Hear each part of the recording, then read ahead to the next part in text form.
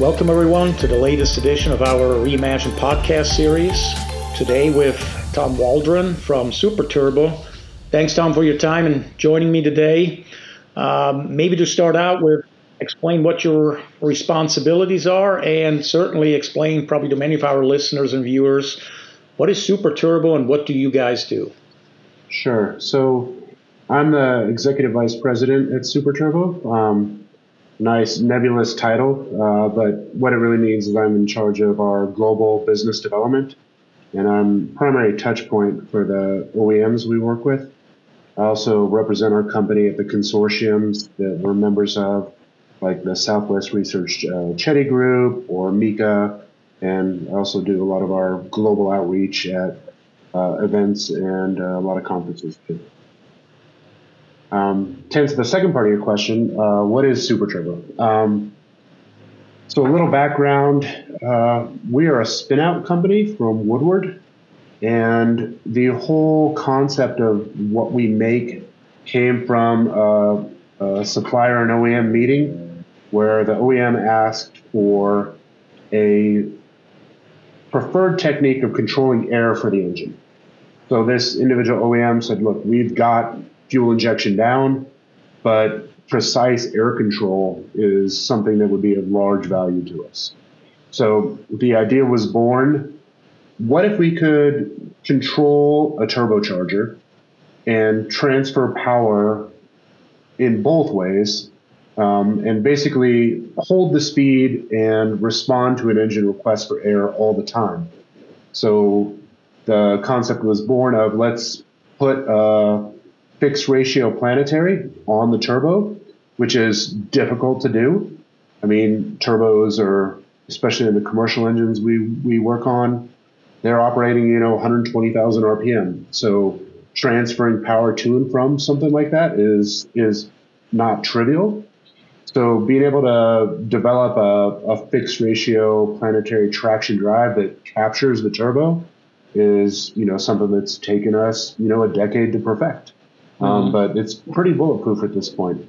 But once you've taken the turbo and you've captured it, then you've reduced the speed, then you can put in a variable component. So electrical or mechanical.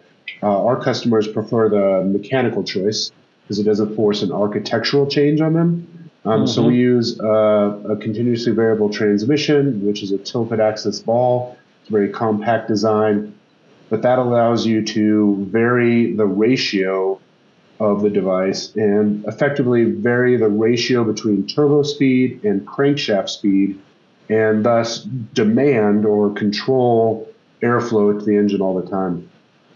So what's nice about it is while you're controlling the turbo, it will naturally behave as a supercharger, a turbocharger, or a turbo compounder, depending upon the balance of power between the compressor side and the turbine side. So we've been able to take three independent technologies and put them into one package, but fundamentally at the heart of the device, it's an on-demand air system. Okay, interesting. Sounds complicated. Before I go there, maybe right away, some of our listeners will say this is cool stuff. Probably will say too, interesting. Again, combining different technologies into one. But the question might be, why now? Why now when everybody's talking about we're going to fuel cell-based vehicles, we're going to electric vehicles for anything? Why do you believe now is still the right time, or now maybe is the best time to come with this technology to the market? Sure. So our company exclusively works in the commercial space, so the hard to electrify space. So we're talking Class 8 on highway, large construction equipment. So the places where battery electric doesn't necessarily fit, especially from a return on investment aspect. So fleets that don't want to electrify their warehouses, their distribution centers, their supply chains, or construction sites where electrification, the amount of time equipment has to be working, that's the space that we operate in. We're not fooling ourselves that this is an automotive application. And why now? I think the emergence of hydrogen has really thrust our technology into a new arena. So traditionally, what we've made is for advanced diesel with a focus on transient response, engine downsizing, ultra low NOx for diesel applications. But as hydrogen combustion has become, the topic in the commercial space, what we built for diesel can be directly applied to hydrogen going forward. So now we're in the decarbonization world. Instead of just emission reduction and efficiency improvement, now it's a decarbonization play. I think if you watch the world stage, I would struggle to name an OEM, an engine manufacturer, that is not working on hydrogen combustion. So that has become a large focus for us. We still work with customers on advanced diesel, but hydrogen is the new arena. Hydrogen, a new arena. Yeah, I just want to guess. So you're talking hydrogen engines, obviously here. Correct. Tell me a little bit about it from a performance perspective. What do you see on hydrogen engines? Is it, hey, they need super turbo technology to really get it there to be comparable? From an emissions, clearly depends. Is it green hydrogen? Is it not green hydrogen? But talk a little bit about, what, again, you always find on the internet or anywhere, right? You always find everybody that has pros and everybody that has cons about any new technology.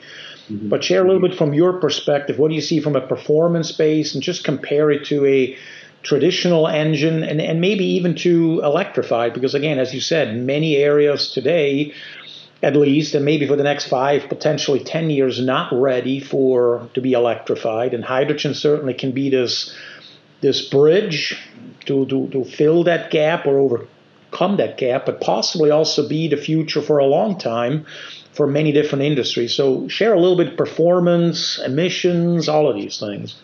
Sure. So maybe we'll put the fuel cell, battery electric versus engine to the side for a minute. We'll talk about, the engine approach. Okay. So the predominant path for hydrogen engines right now is a lean burn strategy. So you see that in port fuel injected or MPI or in low pressure direct injected. These engines are required to run very lean.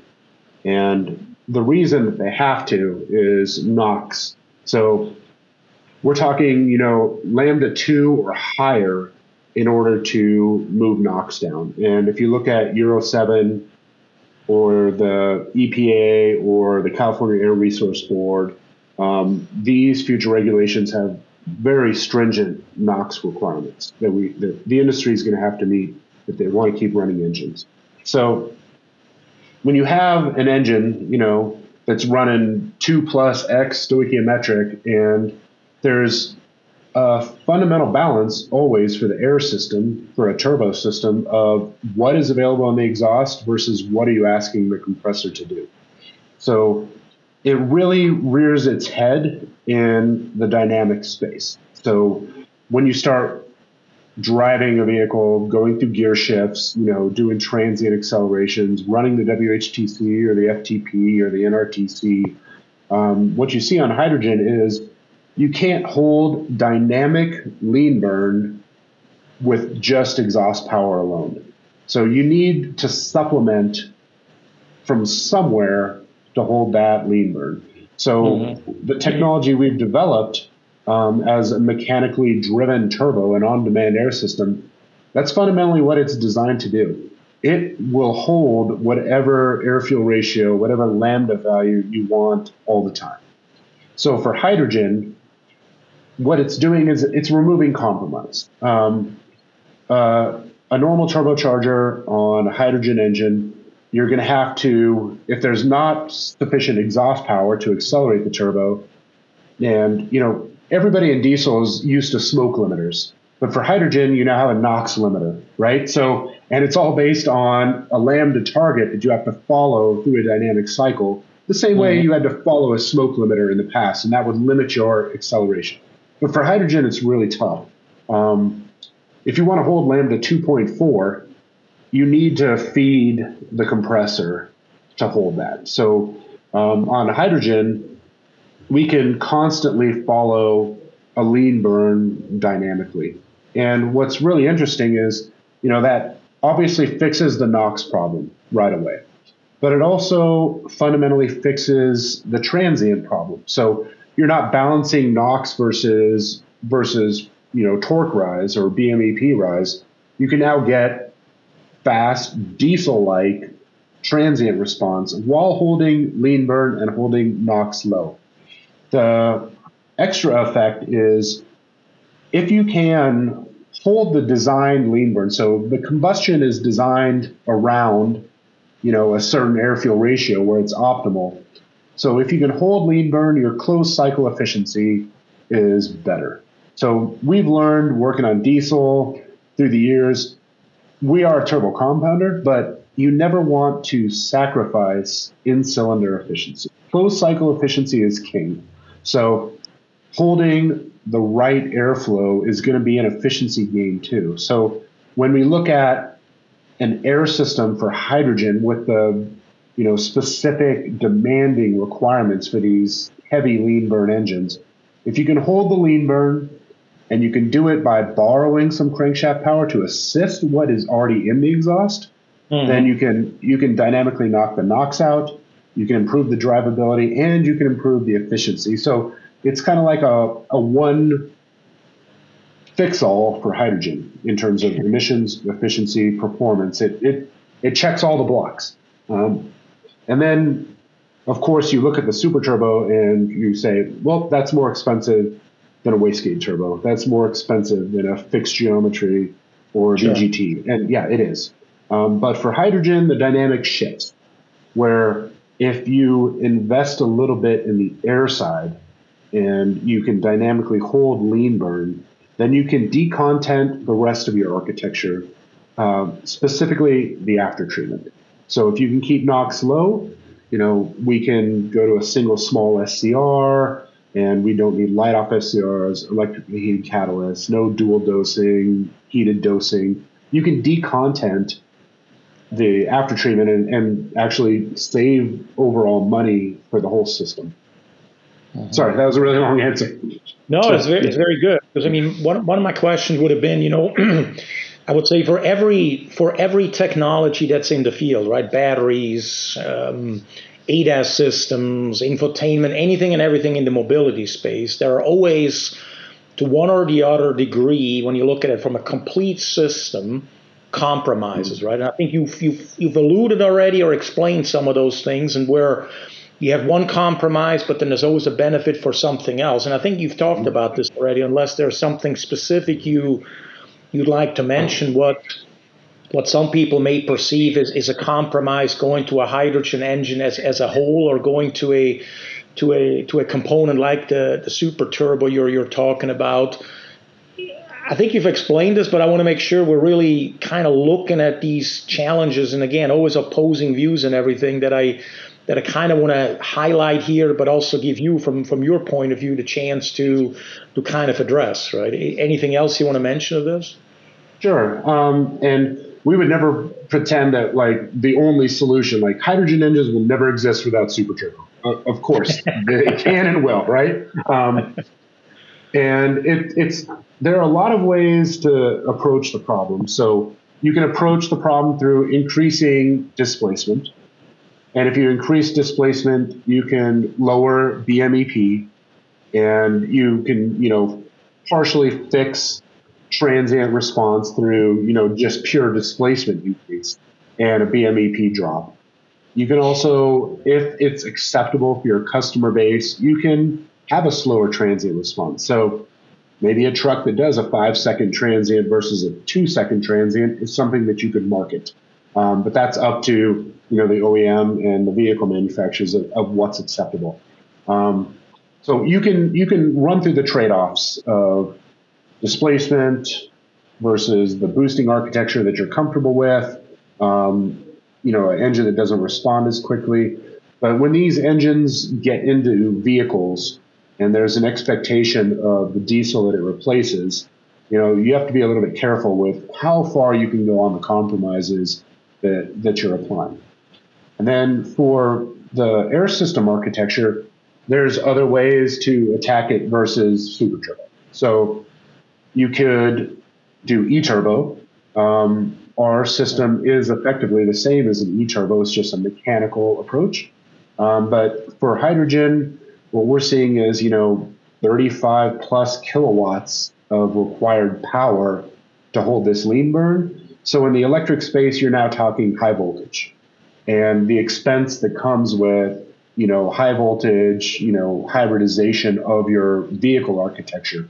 So are you willing to accept the power electronics, the necessary battery buffer, or even battery storage, and all the associated things that come with adding high voltage? I mean, there's even safety concerns for the fleets out there once you put on 350 to 800 volts of electrical power.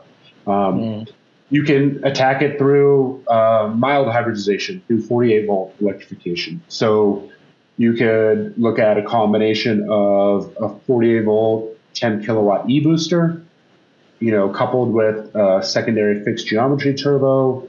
And then if you have 48 volt architecture on board, you can add stuff like electric heated catalysts, and you can put together a system that attacks the compromise electrically.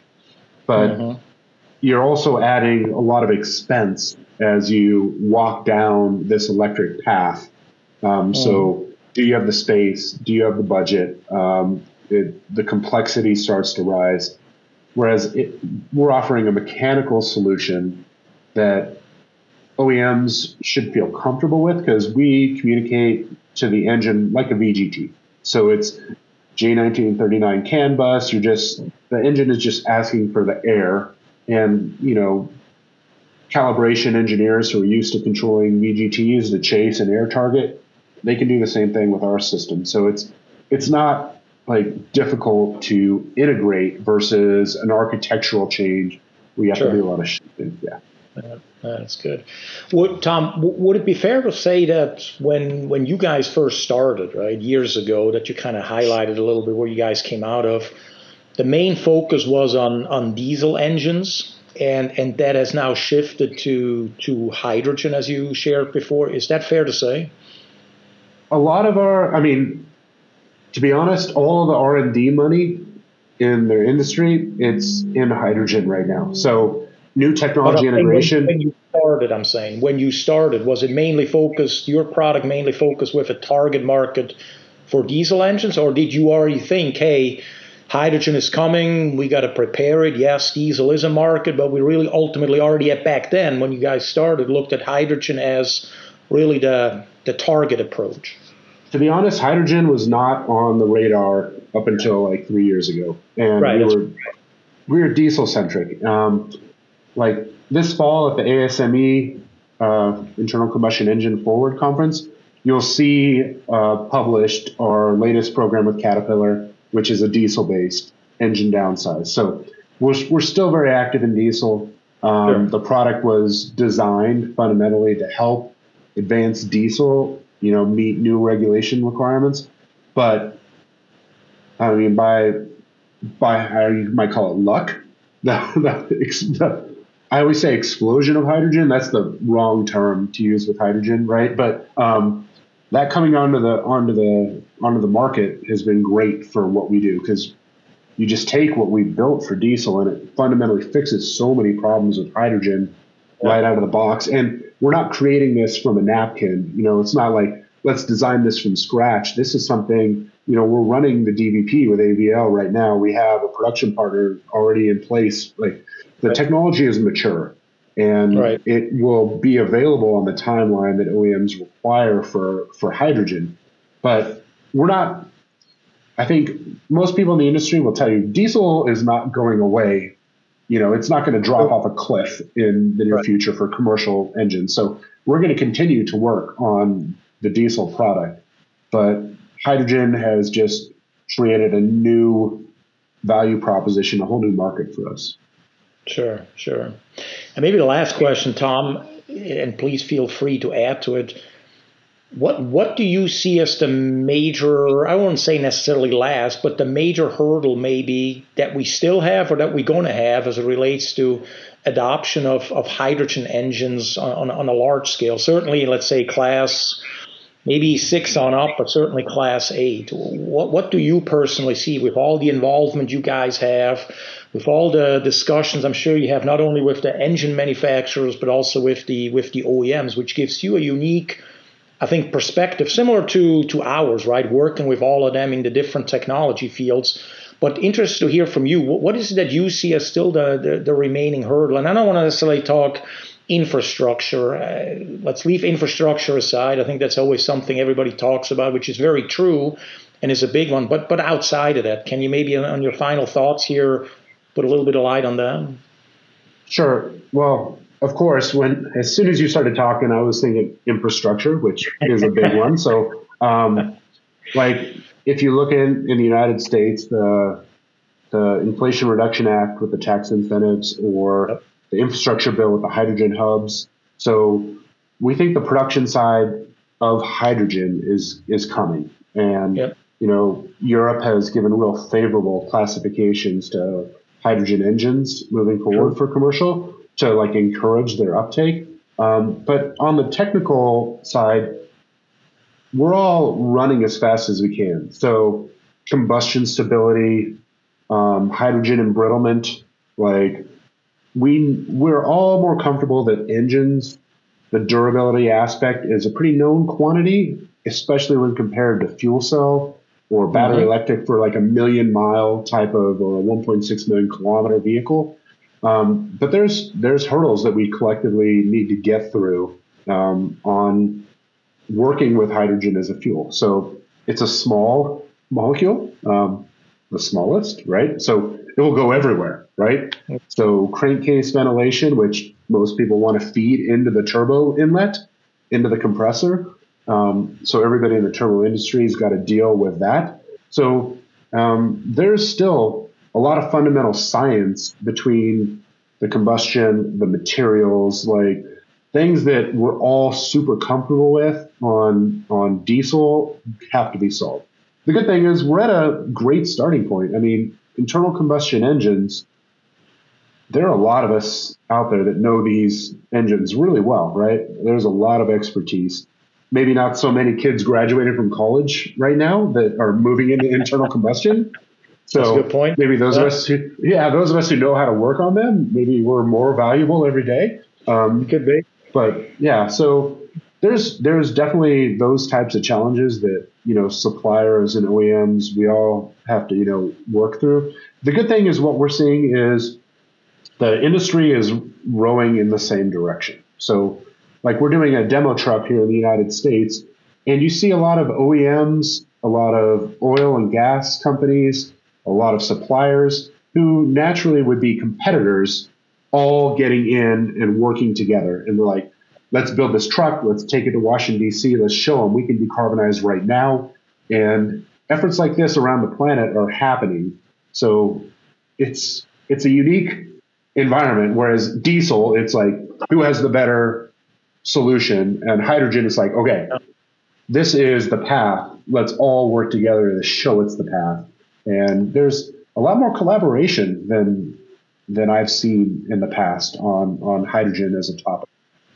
Yeah, I think that's an interesting point, the collaboration, right? I mean, we see this in the mobility space, certainly on the new technologies, way more than what we've ever seen. It will be interesting to see if that continues or if that's more a sort of a temporary thing to get us over that hump. And then we go back to our own, keep our secrets close to our chest because it gives us a competitive advantage, or moving more into this much more collaborative approach that I personally experience much more in the startup world with many California technology companies that sort of lived on from the beginning on this collaboration. I think that's a great thought to end it here. Tom, thank you very much for your time. Very insightful. Can't say I understood everything you talked about on the technology side, but I know our listeners would definitely appreciate that, and I certainly learned a lot here, and I think they will as well. So thank you very much for your time, and good luck to you guys. Yep, appreciate it. Thank you. Thanks for listening to Reimagine Mobility Podcast. If you like this episode, please subscribe and tell a friend.